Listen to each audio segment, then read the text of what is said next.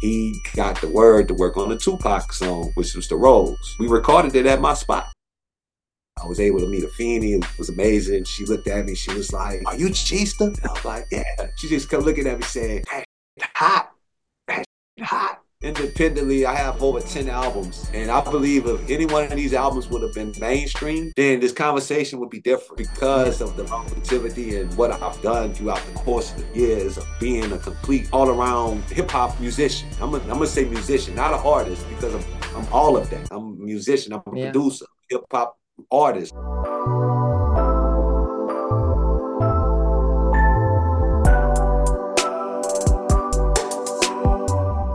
Are you a music artist trying to find a way to get your music on as many streaming platforms as possible? Then check out DistroKid. DistroKid is a super user-friendly and super easy-to-use service that will make your music available in stores like Spotify, Apple Music, iTunes, Amazon Music, YouTube, Snapchat, everything. Everything you could imagine, it's available. People will even be able to add your songs into their Instagram stories. DistroKid helps you with the distribution, monetization, and promotion of all of your music. Use the link in the description of this video for 7% off any DistroKid package you want. Pick from musician packages designed to help artists get their own music out there, or even get a label package where you can manage up to 100 artists from one profile. So that's more for like managers, labels, and you can also get the musician package that I mentioned earlier, which is more for artists, producers, things like that. It's super easy, and you can get 7% off any package right now with the link in the description of this video. So once again, if you're looking for a way to get your music on as many streaming platforms as possible, I'm talking any platform you can think of, get DistroKid and get 7% off right now with the link in the description. Back to the program. My guest today has worked with music powerhouses like Swiss Beats, Bone Thugs and Harmony, and Afeni Shakur. He survived Hurricane Katrina and has been an important part of the rap music scene for decades. Please welcome Gista to the podcast. How are you doing today? Thank you. Thank you for having me. Thanks a lot, man. I am good.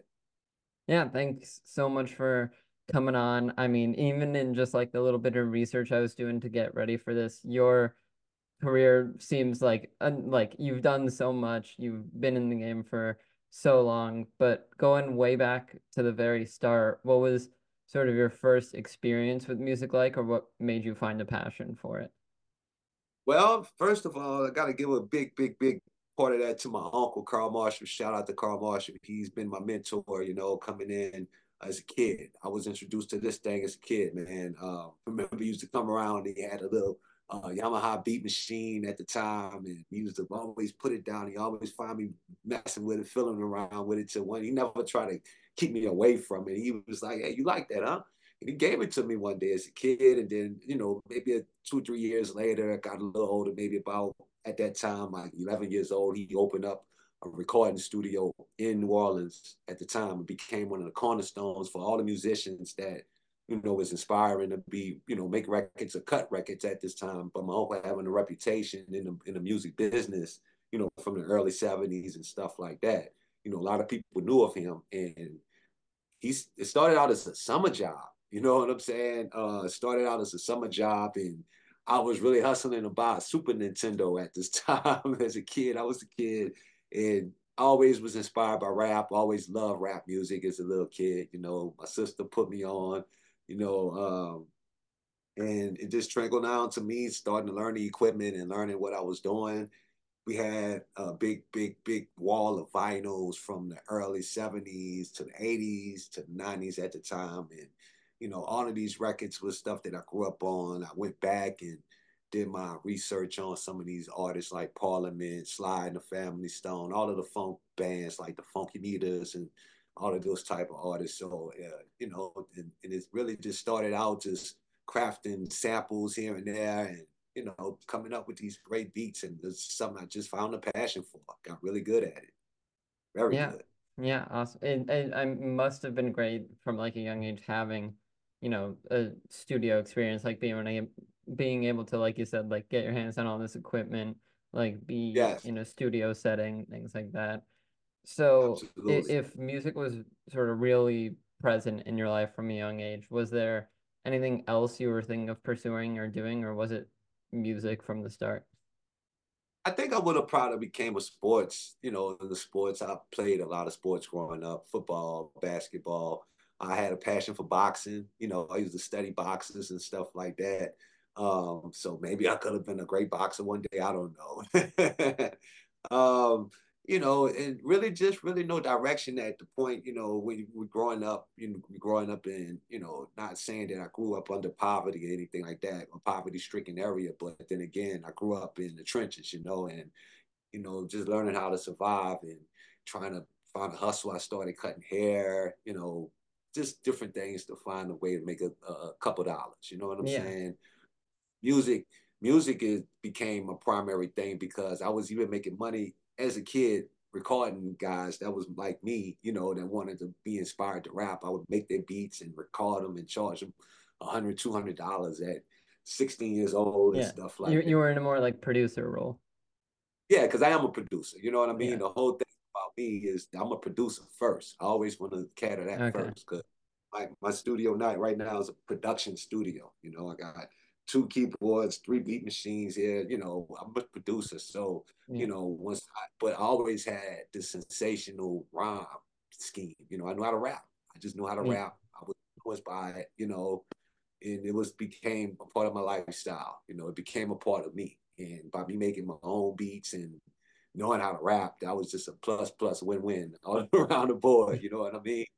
So it was Yeah. good. Awesome. And so finding like the talent, being able to rap, was that something that just came naturally to you, or was it because you were around rappers and musicians all the time and learning from that? I think it came natural. It was because I was a kid trying to rap before the studio. Hmm. Hmm. I was inspired by Run DMC, was one of my favorite rap groups of all time, and LL Cool J and all these great, great, great MCs, Big Daddy Kane, Rakim. I come from the '80s era. Yeah.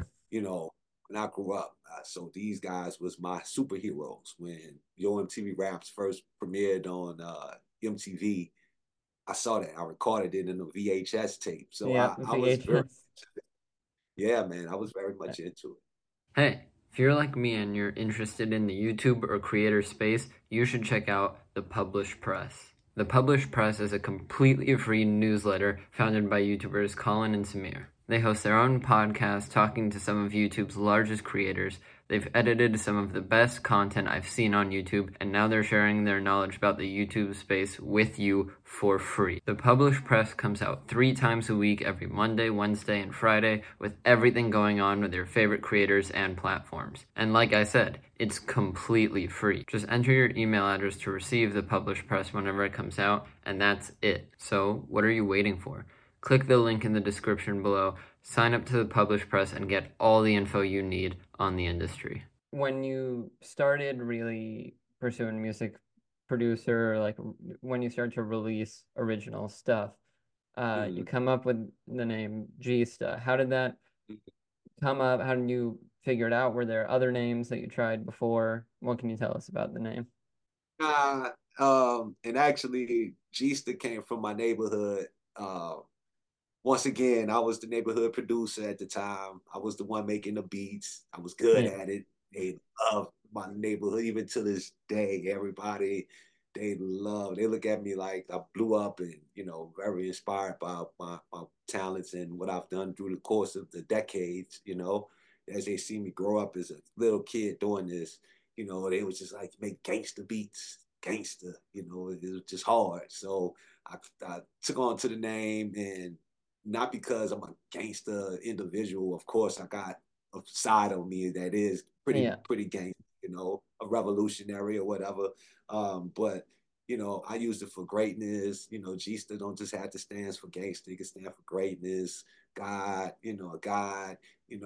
Generous. All of these other great, magnificent G's that you got out there that you could refer to. But I just took on the name and created this guy, and this guy is a very very realistic person. Gista is a very very realistic person. Because I always think it's an alter ego, and then there's Sean. You know what I'm saying? Yeah. Myself. Yeah. So, Gista he's the artist, he's the producer, he's the renegade, he's the revolutionary, he's the freedom fighter, in honor of MLK Day, Um, he's the MC. He's the cool guy, he's the suave guy, he's the ladies' man, he's all of that, and Yeah. that's Gista, but he's also authentic. He's street, he's urban, he's if you want to get gutter, you can get gutter.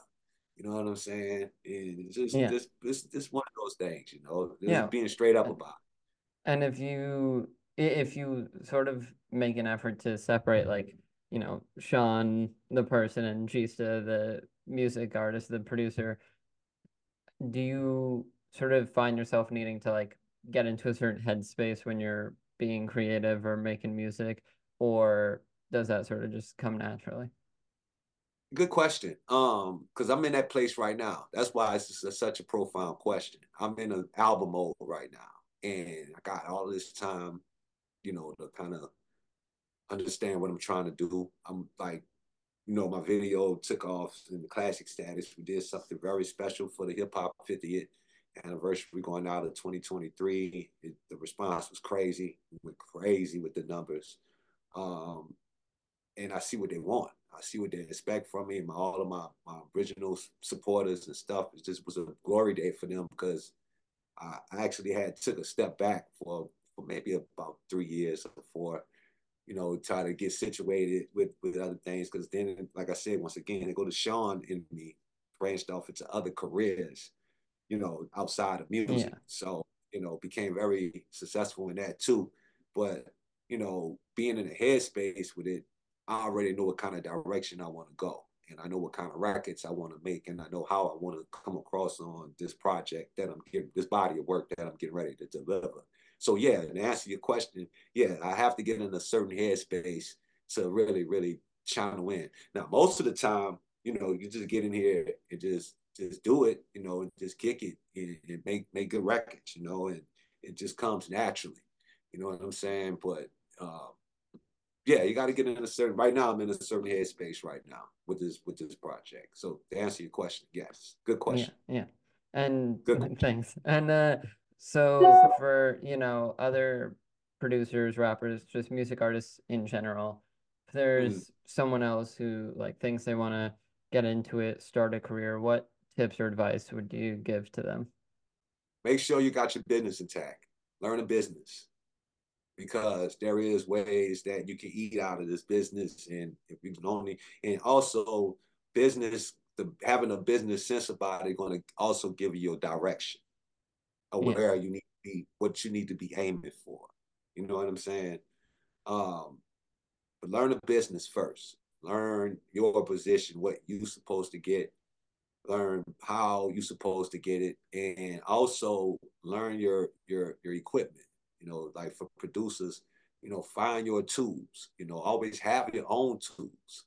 Um, Make sure you get acquainted with what the stuff that you create with, and the ins and out of it, and do your Yeah. research because they got YouTube out here and all of these different resources these different platforms that you can get this information from, and it makes you makes you a great because they got way more out here now than when I Oh started. yeah. You know what I'm Oh saying? yeah. I started in the early '90s, so we was hands on. We had reel to reel tapes and modules and racks and stuff like that. But now it's all computerized. I watched the elevation of computers coming into the studio. You know, Yeah. I was a part of that. As a Yeah, kid, as that I'm young. sure you have an interesting view on that. What was that like as your career goes on and progresses, like the music industry as a whole is almost like evolving and growing. So like you God, you start where you're, recording on VHS tapes, and right, now like you got LED lights in the studio, you're producing everything on a computer. What was that, seeing that transformation firsthand, like?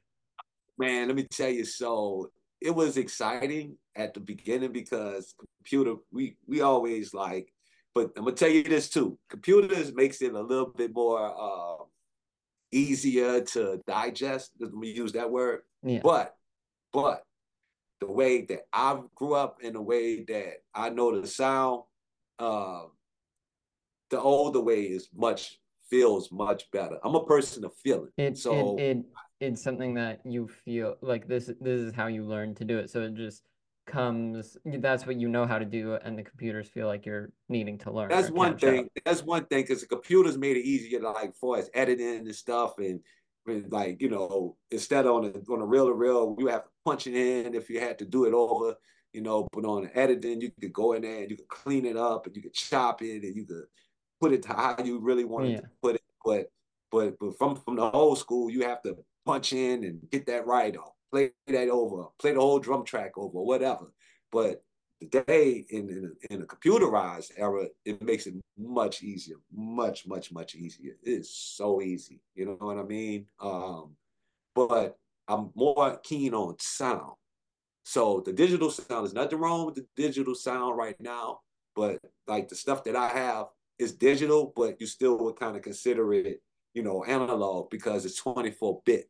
And that sound quality is a warm sound. So my beats are going to sound a little bit more fuller, a little bit more bigger coming out of here versus if I was to mix it in Pro Tools or Cubase or even Yeah. Logic or anything like that. It's still a clean sound coming out of those softwares. Don't get it wrong, but I have hardware where I can touch it and go up and down Yeah. with the knobs and stuff like that, and it gives it a better feel. And plus, the sound is 24-bit, so it's a bigger, warmer sound that comes out with the stuff that I'm doing, and I still can mix it with the digital stuff. You know what I'm Yeah. saying? So Yeah. it's really good. You have both sides of it. Like if you Yes, I want have both a sides of digital it. sound, if you want, Logic, then you can do that, but you Absolutely. tend to go with the 24. Nice.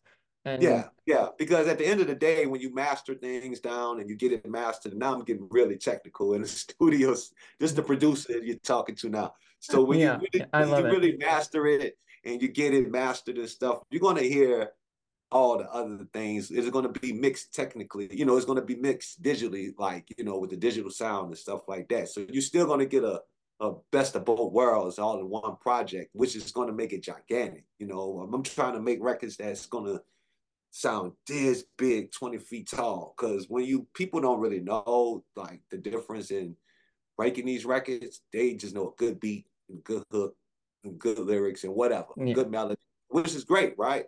But in a musician's mind, we listening for something different. We listening for the sound, how yeah, that kicks, how hard is that snare snap in there?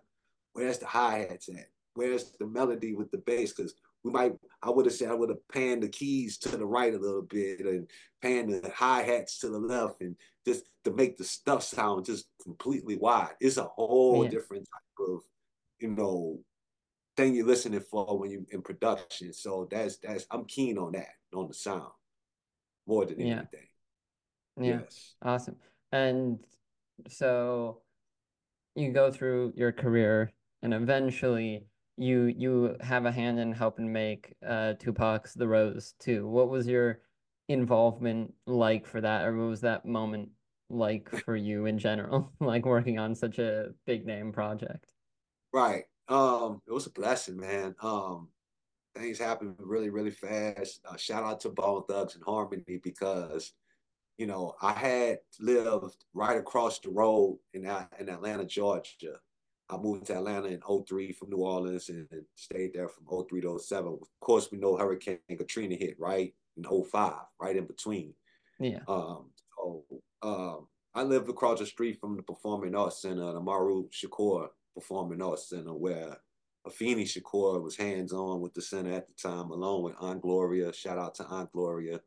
Um, I went over there one day and just was like, yo, hey, I'm such and such. And, I stay right over here. If you guys, I got a studio over here, because I had a studio in my apartment at the time yeah. in Atlanta and the Stone Mountain to be exact. And, I was like, if you guys need anything, I just wanted to contribute to Just to make the be introduction, comfortable. make a connection, Yeah, make and yeah, also by me being a Tupac Shakur fan the way I was, I just wanted to contribute to his legacy, in a way where I could say, I did that. Pac would have been very pleased if he would have knew me personally, if he known I did this, and Yeah. of course things line up, his family they reached out to me. I'm really, even to this day, shout out to Bill Bang, which is Tupac's older cousin. He's on a lot of different platforms right now doing interviews. Mala, Kenny Black, Astro was a good friend of mine. Just the whole family. They all reached out and came by and we just worked together. I started working with the Outlaws, you know, Lazy Bone we was already connected prior to me moving to Atlanta. So when I moved to Atlanta, found out he was in Atlanta, we started running together a lot, back and forth to each other cribs, Lazy had a big mansion out there at the time with a studio in his bottom of his basement. So but I had my studio at my apartment. So, but he would like to get out and come to my spot and record Yeah. sometime to get away from the house. So we kind of had the brotherly thing going on. And then he got the word to work on the Tupac song, which was The Rose. And we recorded it at my spot. We Awesome. recorded at the spot. Um, and what's crazy about that, that kind of locked me in between between the Bone Thugs and the Tupac movement and the outlaw movement because they ended up, they Lazy had a relationship with them already through his management, Steve Lobel. Shout out to Steve Lobel. And they was already working. I think Steve worked with Pac when Pac was alive at the time. And the connection was there. I was Yeah. pretty much under the umbrella of some OGs at the time. And I got my opportunity. They gave me the credit. They put me on there. Then when I met Afeni, when it came out, they had an opening, a ribbon cutting at the center.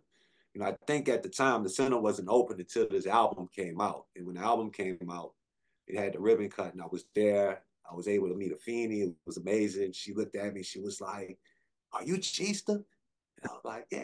And she was like, she just kept looking at me saying, "That shit hot. That shit hot." And she was like, "How you doing?" And she was just so gracious. And she was like, she heard about the Katrina at the time. Katrina had happened, and she Yeah. saw I was from New Orleans, and she was like, "Is your family okay? Let me know if you need anything." And she would just show me love. We took a few shots, a few photos at the time. Social media wasn't around at the moment. Yeah. You know what Yeah. I mean? The pictures were So truly just like for you to have and like yeah, look yeah, back on yeah, and pretty enjoy. much. Yeah, but I wound up screenshotting and putting it on social media years later. She signed the CD. She's autographed the CD for me. I asked her for that personally, and I still got it to this day, man. And then another time, one of my homeboys in Atlanta, Marcus, shout out to Marcus, man. He was her messenger, so he came by and he was always come by my crib because he was one of them guys that responded to me when I went to the center and was like, "Hey, yo," he was really cool. Became one of my close partners, and he used to work with her. He was her messenger. And so one day he called me and was like, "Hey, man, you won't believe who I'm sitting next to." And he put her on the phone, and she remembered me. She's like, "Hey, G, how you doing?" And the only thing she said, "I'm gonna send something to you. I got something for you. I'm gonna send something to you." I'm like, "Okay, okay." And next thing you know, man, Marcus come back. He come over to my crib like 20 minutes later, and he bring me some good bud, some weed. And I'm like, man, this weed from Feeney Shakur. And I'm like, oh snap, But God bless her, man. She was so Yeah. gracious, man. She was so gracious. Good people, man. Yeah, yeah. I mean, awesome experience. Great. Seems like a great family, great experience in Absolutely, general. absolutely. And I want to get into you mentioned Lazy Bone and all that. You end up making like a joint album with him. We Yes, work in. What was the experience like to sort of get like the validation or like the belief in someone who also had like a big name in the music space. it was easy. Cause me and him click clack. I was already the G Ster before I met them. You know what I'm Hmm. saying? I was Yeah. already in New Orleans, known in my city. I worked with BG at the time. Shout out to BG. He just got out of jail and he's out here in Vegas doing this thing, trying to get back. But Me and him made a splash for him on some stuff. I did some production for him. And you know, but me and Lazy already was connected prior to, me moving to Atlanta through my big brother Dragos. Shout out to Dragos. He's out in Cali. He was one of the main producers who worked on the Creeping on the Come Up and the East 99 album and all of those albums. And the big albums, the huge albums. Yeah. Um, um, so me and Lazy click clack when I got to Atlanta, we clicked up there, and he's lived there. Like I said, we was back and forth to each other's crib. He wanted to work with me, and we just started working. A lot of the records came about just by one of the moments where we just coming up with stuff and we just making records. Wasn't no direction. We ain't saying that we're gonna do an album. It wasn't nothing like that. We was just It all kicking just, it. yeah, hanging out, making music. I had the studio at my crib. You used to come over there. Everybody came to my house. My crib became the cornerstone for everybody. I used to have all kind of artists come through there and stuff. And everybody just came and kicked it. We had a good time, party, and recorded. And it was a good life at the moment. And the whole album was generated. Me and Lay had a relationship like it was like this, right? If he was recording something and I didn't like the way it sounded, instead of the average guy would be like, that's cool because that's Lazy Bone and he's a multi-platinum artist. Yeah. Nah, I'm gonna stop him. Hey man, I'll stop him in the middle of what he's doing and to say, and he'll contest to this. He'll tell you the same thing. And this is why he loved me so much because I will make sure he's sharp. It's like iron sharpened iron. And we always connected on, even with me and Crazy Bone. I remember being in the studio with him working on the Strength and Loyalty album with Swiss Beats. And it was just me and him in the studio with the engineer. And he was in there rapping. And I would just coach him through it. Like, yo, say that like this, say it like that. Because maybe I'm a huge Bone fan at the time. And I knew how it's supposed to sound coming Yeah. from those individuals. But they would respect they would do records and come to me first. Yo, G, I want you to check this out. What you think about this? They will value my opinion about it. So that goes back to the relationship with me and Lay. We have that kind of intuition with each other. We have that kind of, Well, creative yeah, vibe with he each other. You know he what I mean? respected that you were actually giving your honest opinion. You weren't just like a yes man Yeah, for but he knew, Lazy Bone being like, but he also respect me as an artist and a producer too. yeah, Like he's a big fan of the G-Ster as well. You can ask him right now. These things, maybe when his interview come out, he'll see it and he'll definitely validate to it. He's a huge fan of the G-Ster. He always been a fan of me. And I respect that because just as much as the love that I gave to him, I got it back. And that's how that whole project, because it was a respect thing. It wasn't a thing about, he trying to sign me or put me under his wing or he didn't have to do yeah, that with me because I was already, like I said, G-Ster and So Stimulus Entertainment when we click clack. So it was more of a partnership and it was more of an equal type situation. You know what I mean? Because and on top of that, like he said, he'll tell you like he told somebody in an interview, G-Ster could walk away from it and come back and still be relevant because he's that talented. And when he said that, and he told that to somebody else in the interview, and I was yeah, like, whoa, a brother feel like that about me. That's big for him to say that. I'm honored. I'm definitely honored because this is great. This guy been to the yeah, mountaintop and is getting back. So for him to do that, that was a very much so honorable moment for me. And you don't take those things, for a grain of salt. You got to yeah, take that. Some people would take it and let it run in their head, but I took it as an honorable moment and just stood on that and continued to be great and got better at even better than what I was at that moment.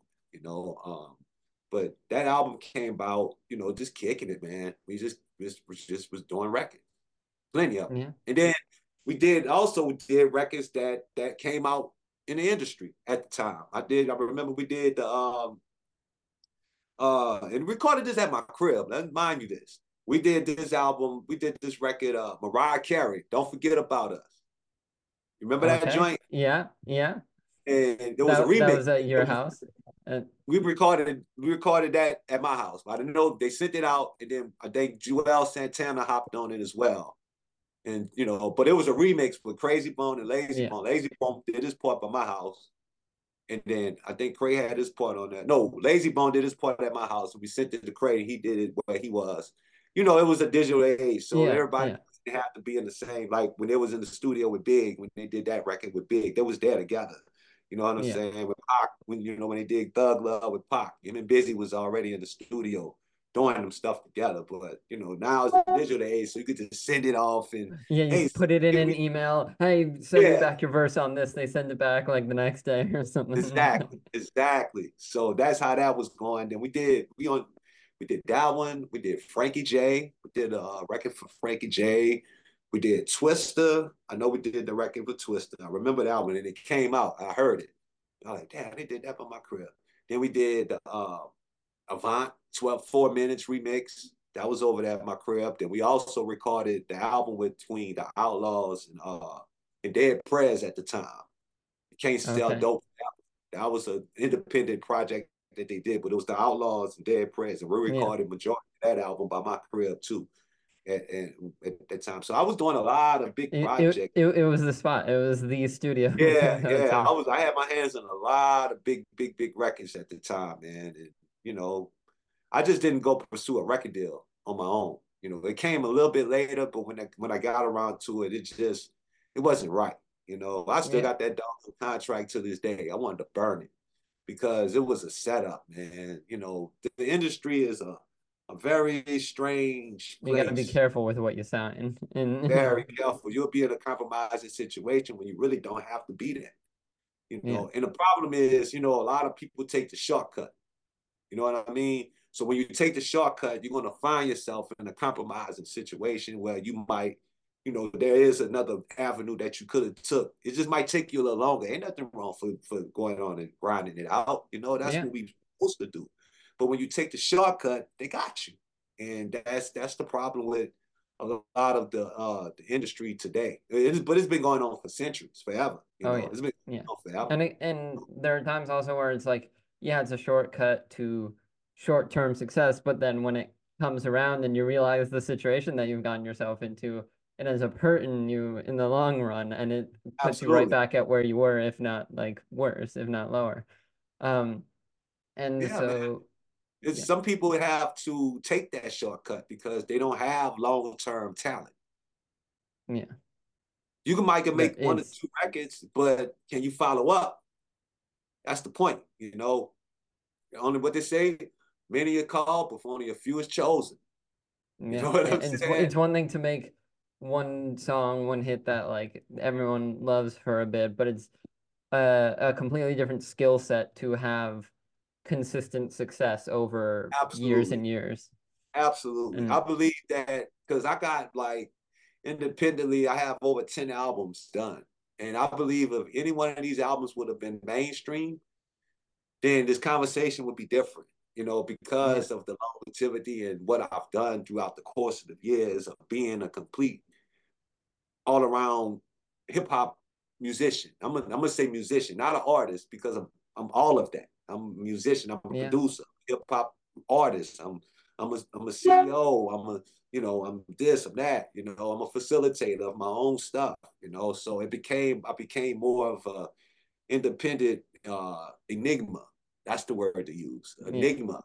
And Um, it's the albums themselves would probably be different from like the record label having a say or having some control over the project rather than it truly just being like you and whoever else is involved without the pressure of you know absolutely.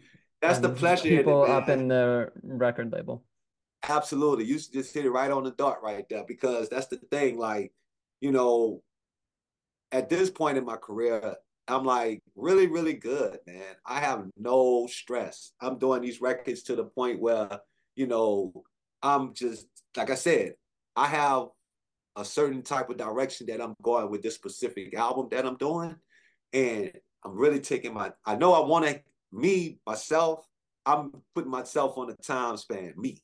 I'm putting a discipline on Yeah, myself. But I want to make sure that this album is everything. You know what I mean? And with that being said, you have to have the creative space without the pressures from anybody saying, Well, hey, I need this album done by March 20th, February the 2nd. And, we got to hurry up. Oh, no, because it's Yeah. going to come out when it's ready to come out of me. Let the process happen and it will end up Absolutely. being ready and be better. And it's funny that like they're putting these deadlines on, or they'll like give the label's opinion on an album and it ends up being proven like completely wrong. Like I remember Exactly. a while back I was watching a documentary about um Billie Eilish, and it wasn't about any one particular like album, but just like a couple years of her life. And when she came out with like her debut album, like the big one that went on the Grammys, the one that had Bad Guy on it, she Mhm. they were like they were showing footage from talking to the label people, um, and they go back to the house, and her brother was like, "Yeah, so the label says that they don't hear a hit record on this song. Like they don't hear any hit songs on here." And then lo and behold, they release it, and it becomes like one of the biggest albums of the year, like it crushes at the Grammys, things like that. And it's Wow. like it's really when you just let the artist do their thing, that's probably gonna end up being better than the label trying to get Absolutely. involved. Absolutely, And because they know what they're looking for. The artists already know like what direction. Like I'm saying, like I'm telling you now, I know what direction I want to go with this, and nobody can tell me what I'm hearing. yeah. But I guarantee you, when I put it out there, I guess the biggest fight is to put out what you want to put out there, man, Yeah. and what's coming out of your brain and what's coming out of your creative process, and putting it out there, you gotta do what you gotta do, man, to fight for that right. I guess that's what we fight for, as especially like with dealing with labels and stuff like that. Because the biggest thing is to fight for what we create, because Yeah. they think it from a dollar bill point of view, but you're thinking from it for this is what the people need. You're doing it in terms of creativity, what comes naturally to you, things like that. And they're looking for a formula. They're looking for something that will, Exactly. by Exactly. some weird stat, like go well commercially and make them money. And Exactly. They looking at it like, what's going to make me $1 right now? What's if this record is that good, if somebody had to choose whether to buy a sandwich or buy this record, what would they buy this record in that situation? That's what they're looking for. And if and they ain't saying they going to buy that record before I go buy me a Big Mac or whatever from give me a sandwich, and they don't feel like it's good enough. And that's not necessarily true. That's not necessarily true, yeah. because music grows on all music grows on everybody different. You know what I And mean? can Some grow records over time. Also, there's no need for instant exactly, success. exactly, exactly. And if you really pay attention to it, those records that grows over time be the ones that stand the test of time. You can pick those records up 5 years from now, Yeah. and you'll still be able the same sensation as you when you first hit you, like, whoa, whoa, whoa, I forgot about this one. Oh man, I like his mom. For some reason, this is starting to get to me. And next thing you do, like the whole album. Yeah. The whole album. And You know what I mean? yeah, yeah. So you go forward a bit in your career. 2015, you come out with "Don't Shoot the Messenger" with DJ Black and Fish. To and the album as a whole is talking about like all these important social issues of the time. What does it mean to you that you got this opportunity to just make an album of like what you wanted to put out, like things important to you, rather than just like, making like a commercial hit. That album was a powerful album. That's probably one of my personal favorite albums I ever did. Hmm. These shout out to DJ Magnificent. He's my brother from way back. Me and Nif was a part of the process when I first got with my uncle back in the early 90s. Nif was there.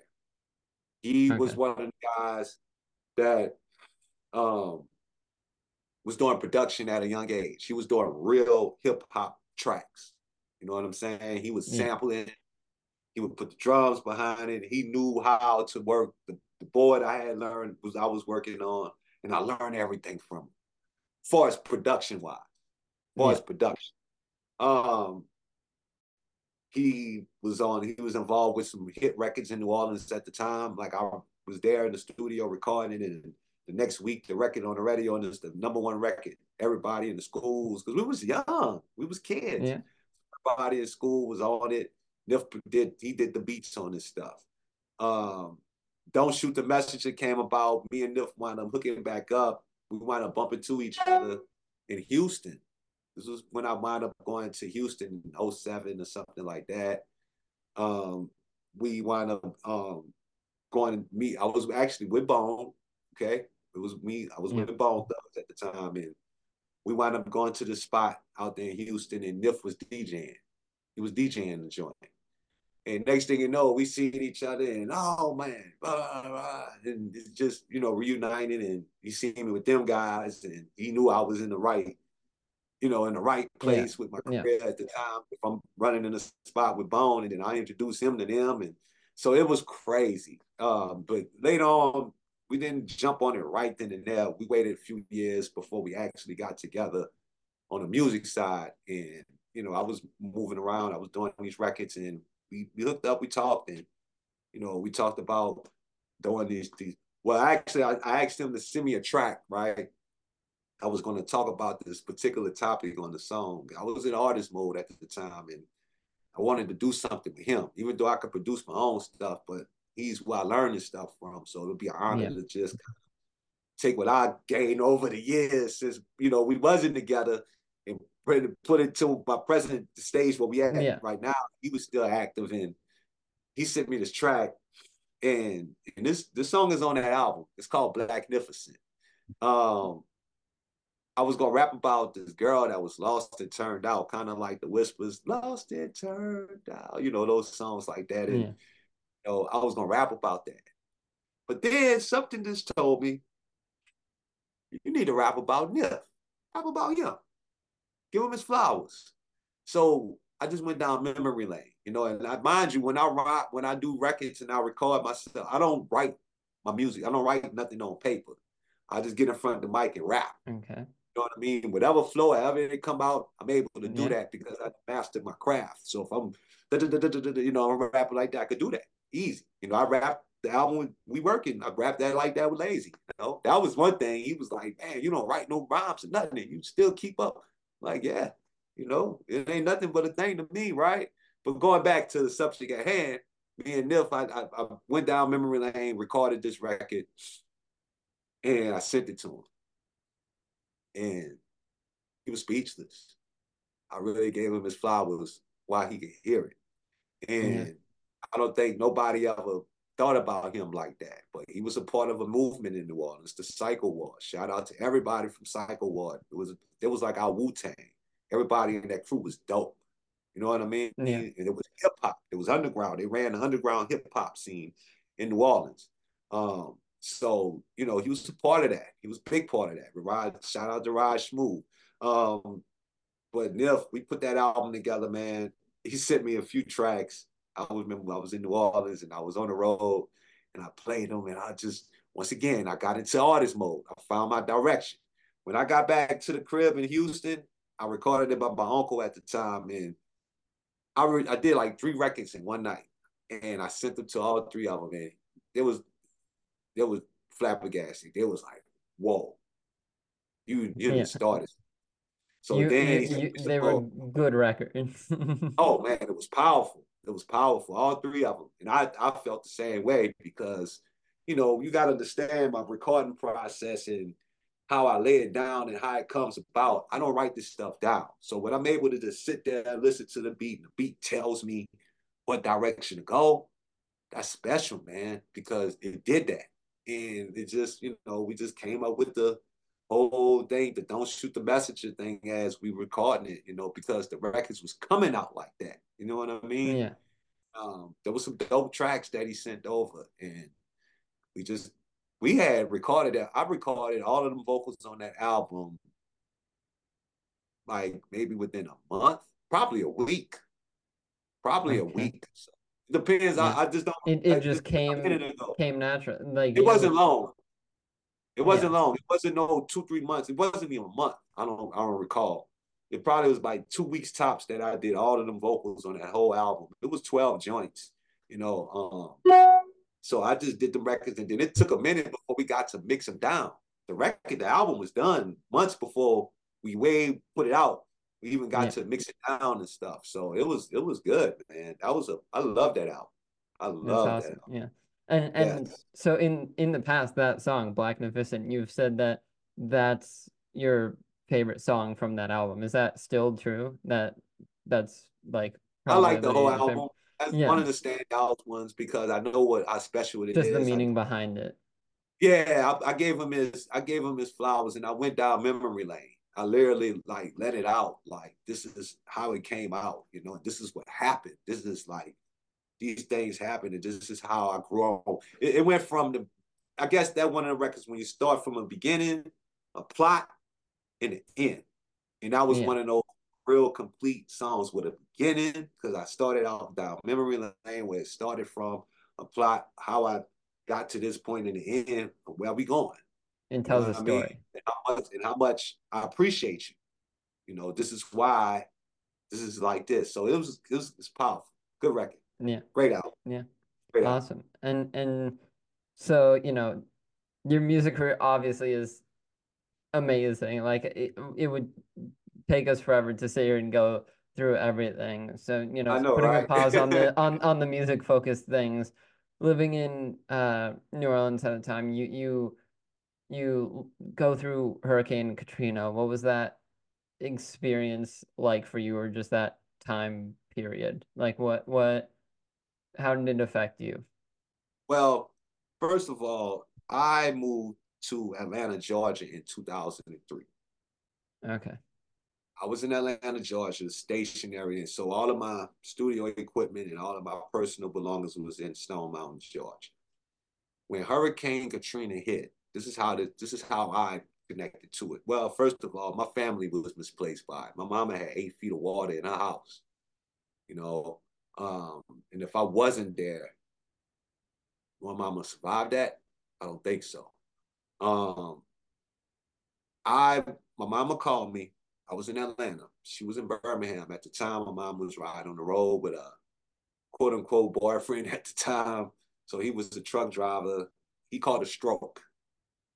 It was this could have been the middle of the week. This could have been a Tuesday on a Wednesday. She called me, was like, hey, because mind you, Atlanta and Birmingham, Alabama is only an hour and a half, 2 hours away from each other.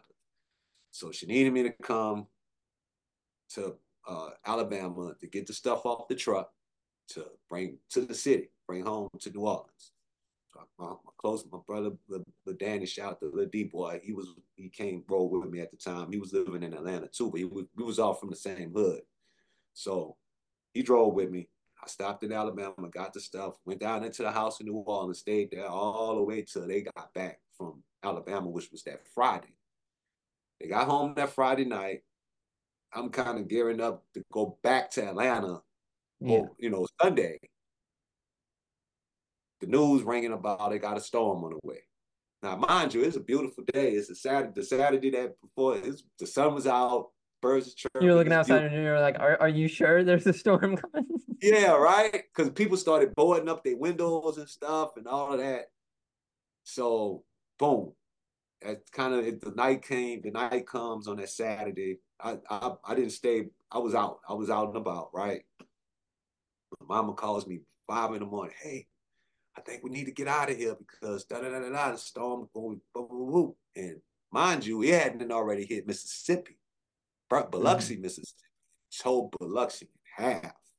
Katrina. This is Katrina. Yeah. Um, so I'm glad I was there because I was able to have another vehicle.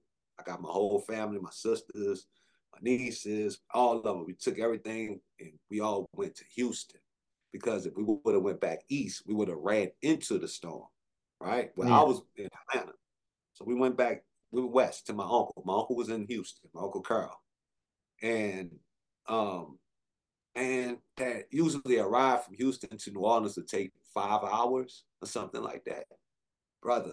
That ride was 24 hours. We left at Um, 6 in the morning from New Orleans just from East. everyone trying to get out.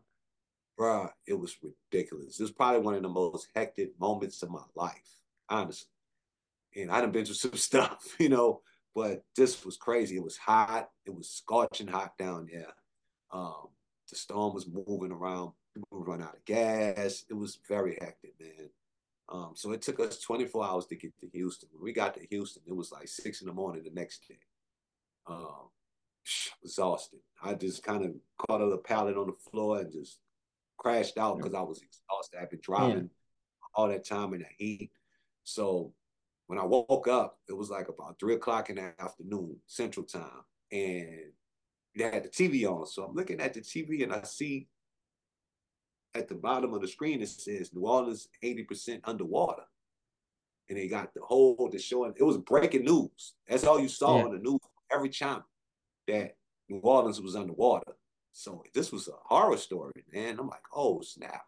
So I still got my same phone number this day that I had back then, my 504 number. And I'm trying to call people, couldn't get through to nobody. All the lines was jacked up and everything. It was a horror story, man. The only thing we could do at the time was text.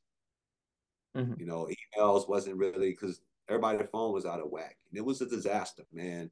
Um, my mom and them lost everything. My mama house was 8 feet underwater. My sisters and them lost everything. Everybody had to stay in Texas, in Katy, Texas, and start over. It was a very hectic time. I wound up getting a flight back to Georgia. I think Lazy Bone sent me a flight to go back to Georgia because I needed to get back to Atlanta. I was Yeah. kind of stuck in Houston with all of this going on. Definitely couldn't drive going back that way because everything was all, in shambles. Yeah. I flew back to Georgia and I didn't realize how horrific it was until I got back there. When everybody was calling me like, "Hey, you all right?" And just that, because I had two phones at the time, so I had a phone in Georgia too, and it was crazy, man. Very, very, very much so. Very crazy. Yeah. I Yeah, I'm wish sure. that would go by. And was there any moment like as you're coming in from the flight, like looking out the window and being and just seeing all the like damage caused? Like when did it really hit you the like true extent of the damage? When I went down that way, months later, when I went down that way and drove, because I think the All Star weekend was in Houston the following year.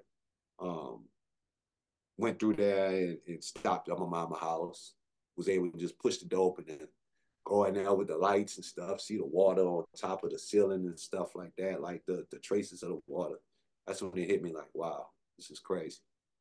Yeah. Yeah, yeah, it was bad. All the residue and the debris and stuff, it was bad, man.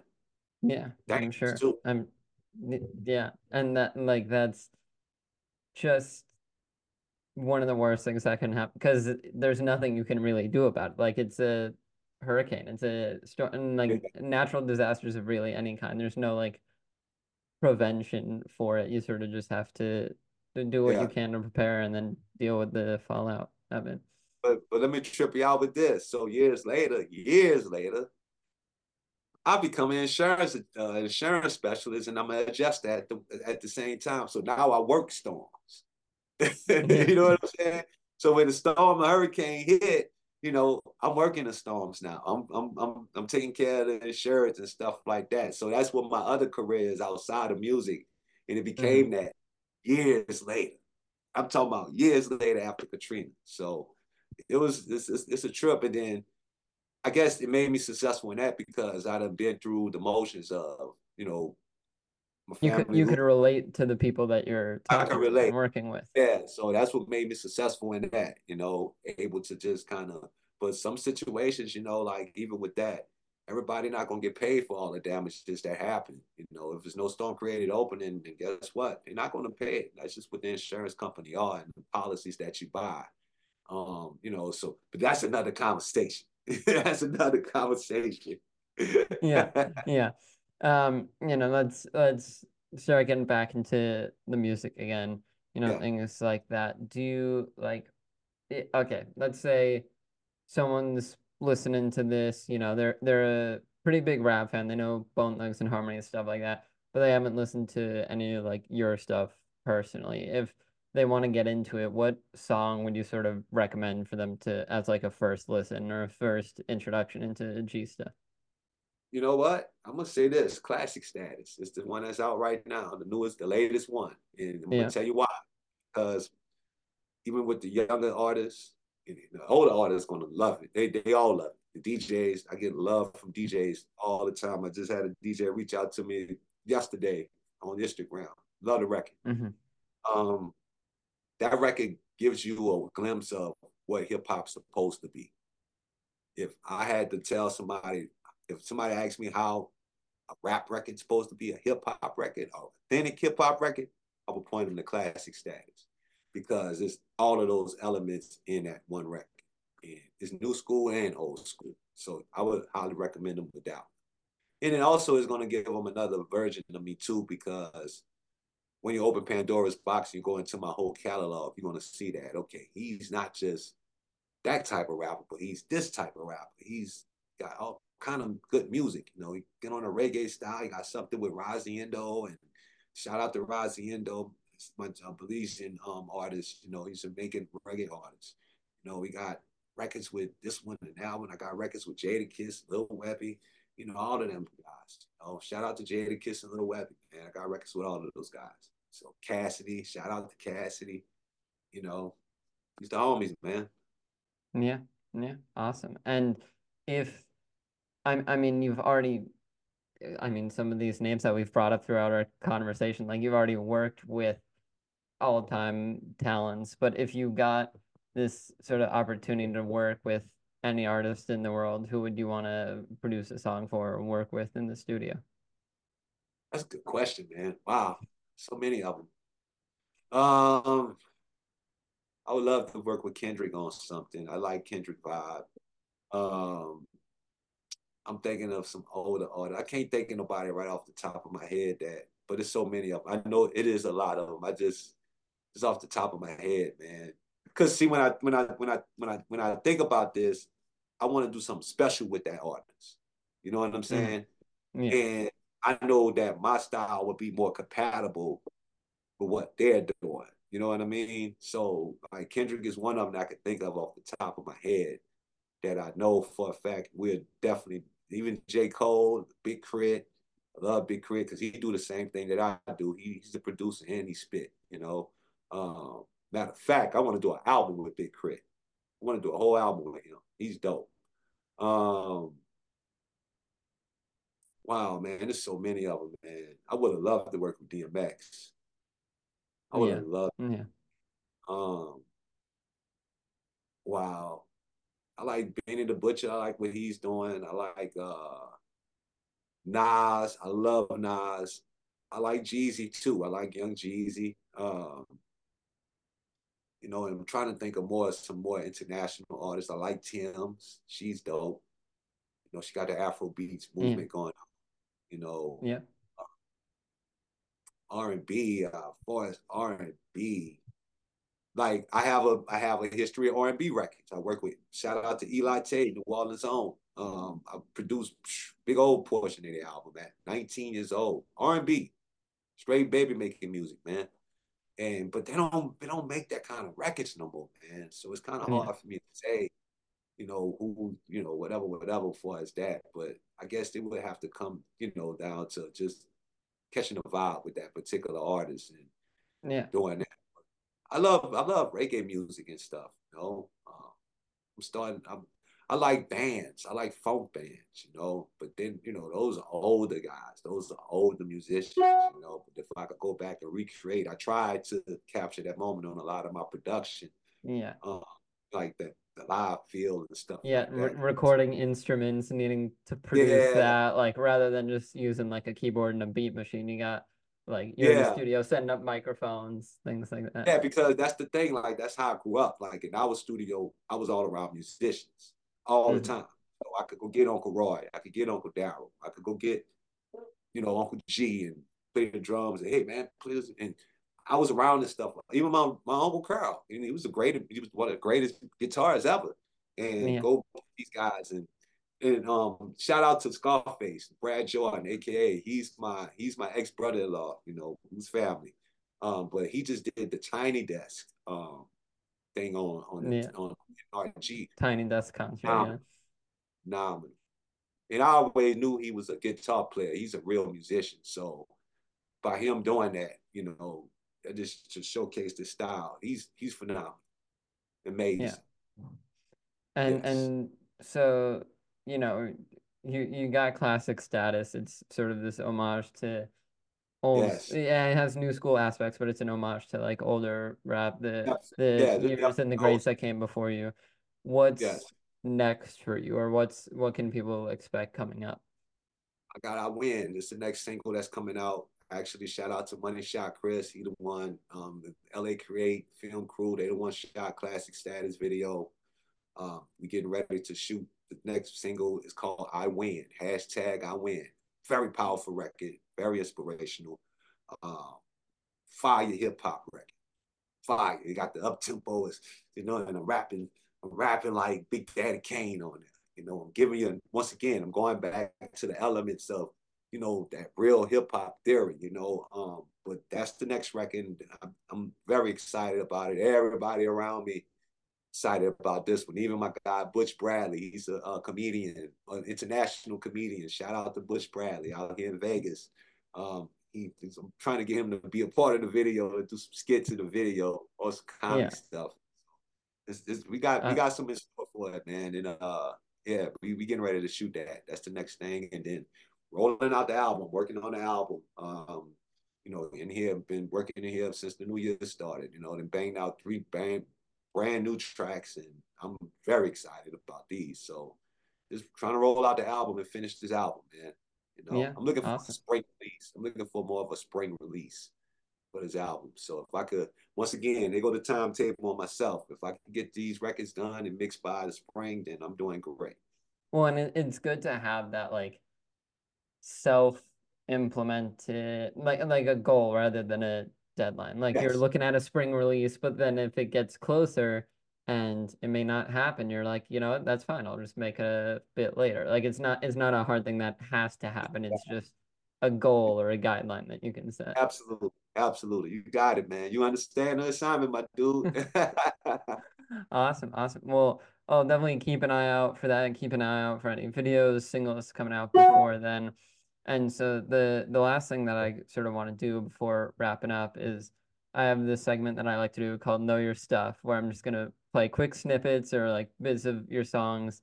And the first part is just name the song, like try to figure out what it is. And secondly, just tell us something like anything about it, either what went into it, like the story behind it, just something we may not have gotten to in our conversation. Okay, All right, run it. here's the first one.